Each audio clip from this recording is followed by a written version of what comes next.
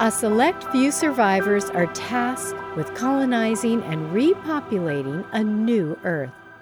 Strong female characters drive the action in this dystopian, post-apocalyptic thriller. Georgia, one of several beautiful genetic exotics, dares to break free from the tightly controlled social structures that forces women like her into a life of sexual slavery and forbids all women to bear and raise their own babies.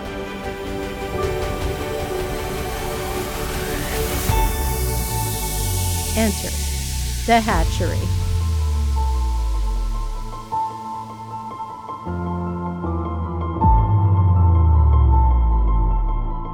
Chapter 15.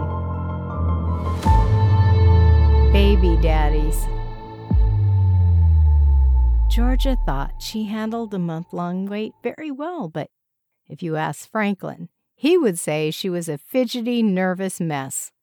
He tried his best to divert Georgia from her obsession, the tiny embryo 55A-87, that was blissfully floating in a cylinder in the hatchery, completely oblivious of the woman who was so concerned over its welfare.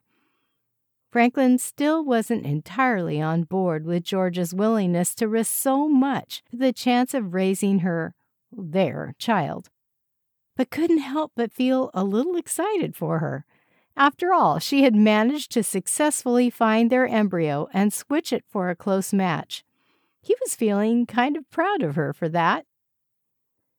Franklin was officially identified as sperm donor 87 by the RTs, but he didn't really know which of his more recent pairings was egg donor 55A. The mother of the embryo Georgia switched with theirs to avoid the first screening. He always introduced himself as Franklin in the courtship lounge, and usually the egg donor would share her first name as well. It was better to keep pairings friendly but casual. A few of the egg donors he'd been with wouldn't use their name at all, but introduced themselves by their alphanumeric surname. He had been with 4 different egg donors the previous month, not counting Georgia, during his weekly shifts at the RC. All 4 women shared similar physical features with Georgia, except for her red hair, the rare trait that designated her as an exotic. All of the women during the last month had light brown hair and brown eyes, and were all slightly overweight. They were probably stress eaters like Georgia. Only one of Franklin's recent conquests shared that she was in a serious relationship. She showed visible relief when he reassured her that he was in a relationship as well. Somehow, that bit of information made it easier for both of them to follow through with the task at hand. Georgia asked Franklin a while back if he ever wondered if the children he saw around Sector B could be his offspring. He lied to her about it. He did wonder about it occasionally, especially when he would come across a particularly handsome and gangly boy who was tall for his age. Franklin had been taller than his peers throughout his boyhood. He was now just average in height, but most of his height was due to his unusually long and skinny legs. Georgia called them ostrich legs from a photo she saw about a strange extinct creature that used to inhabit Mother Earth.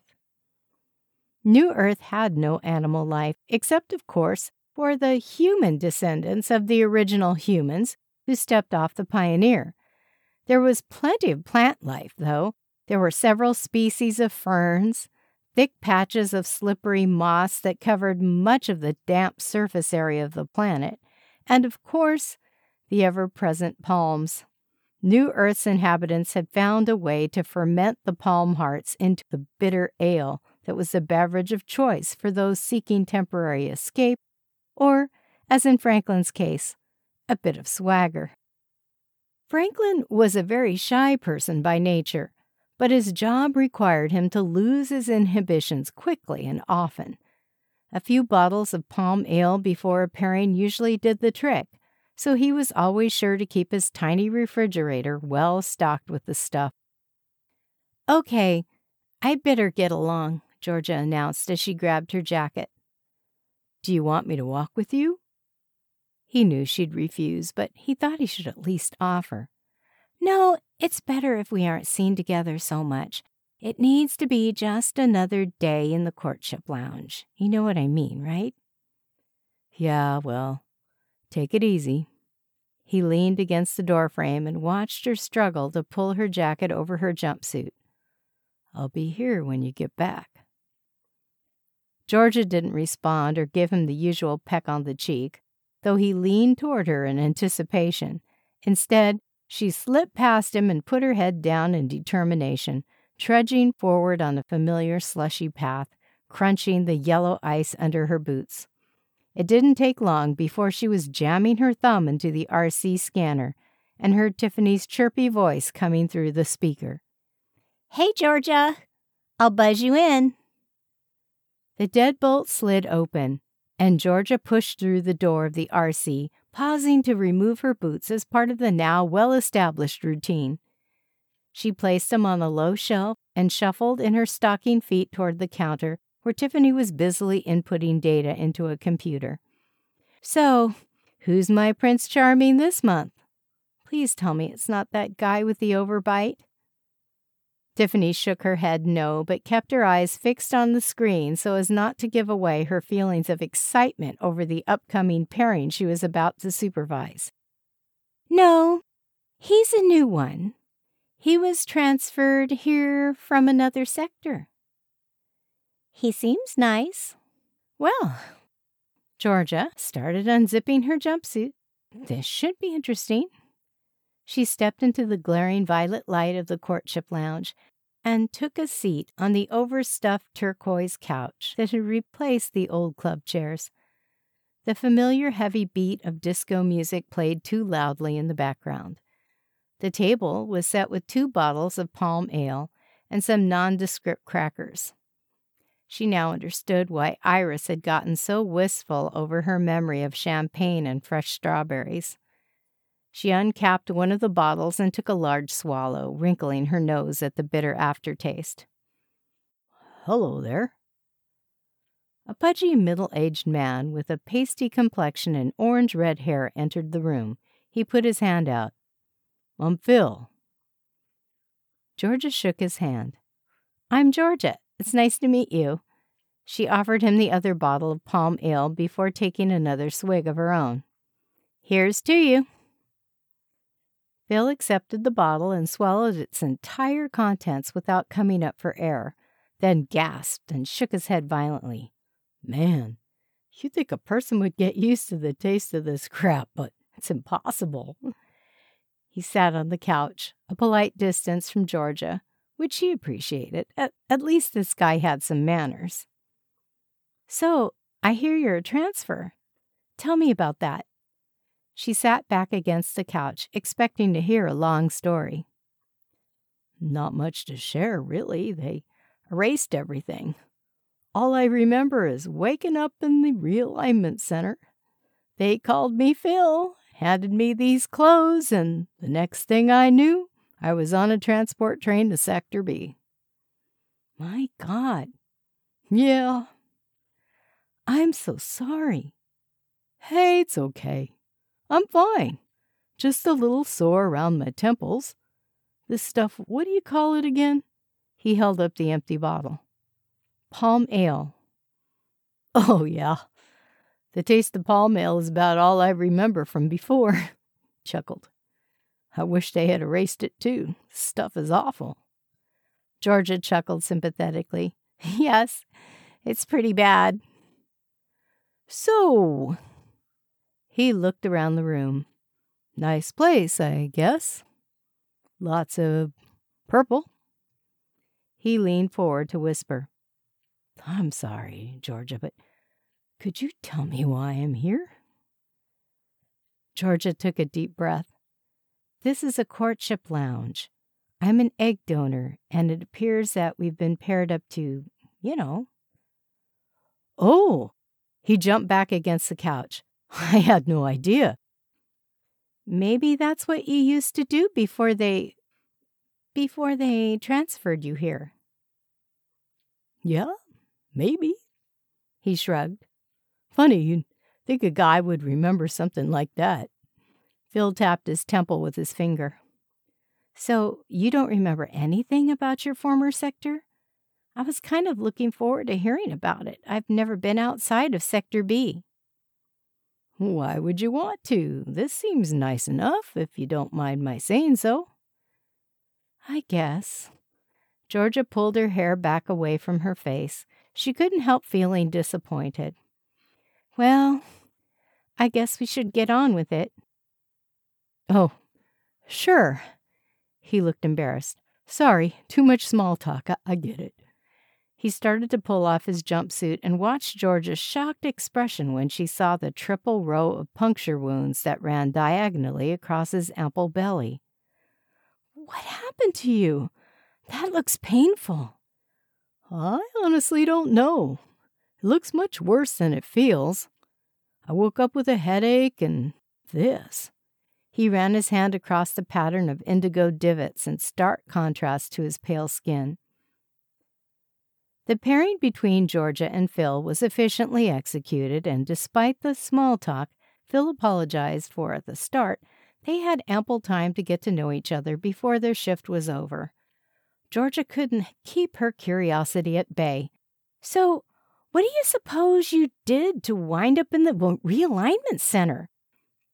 Your guess is as good as mine, he shrugged. I've heard of RTs getting sent there for fraternizing with donors. Some of them let their friendships lead them into breaking the security protocols. But that wouldn't explain, she pointed to his belly, that wouldn't explain those marks. Well, I remembered palm mail, so maybe over time some of my memories could come back. I hope so, for your sake. I'm not so sure I want to remember. He paused to massage his temples with his fingertips. Damn, these headaches. He closed his eyes briefly, then jerked forward, his eyes wide with surprise. There was a fence, remember a wire fence? Really? A wire fence? Well, that's something. Anything else? Think hard, Phil. Phil continued to press against his temples. I was holding something over my head.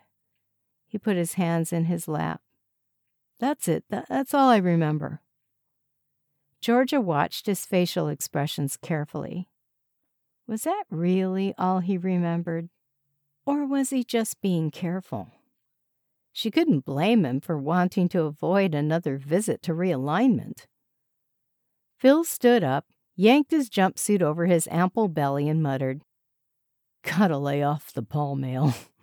He grinned at Georgia, who was searching for signs of lucidity beyond what he was letting on.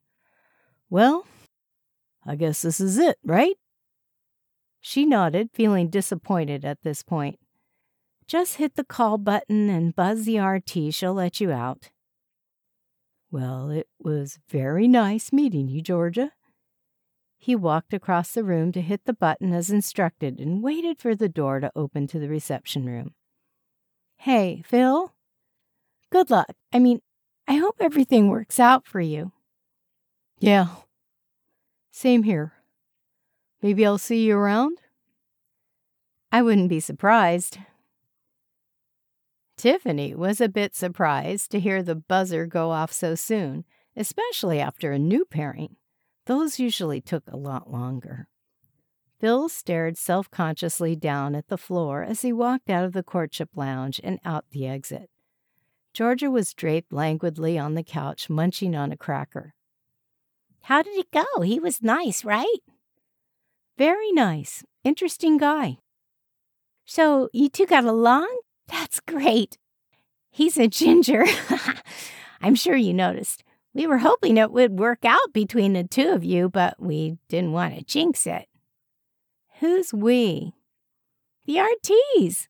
We collaborate on selecting genetic pairings. Sophie was concerned that your DNA had too many similarities, but Julian said the familiar relationship between the two of you is far enough removed, so... Wait! Georgia spit out her cracker and sat up abruptly. Are you telling me Phil and I are related?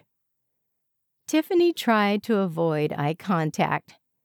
You're like second cousins or something like that. No biggie. Gross! She shot a look of anger and disbelief at Tiffany. What the fuck? Look at it this way. You never would have met your cousin if it weren't for your red hair. You were lucky to find each other. And we found another solid ginger to pair you with, Georgia. That's a win-win if you ask me.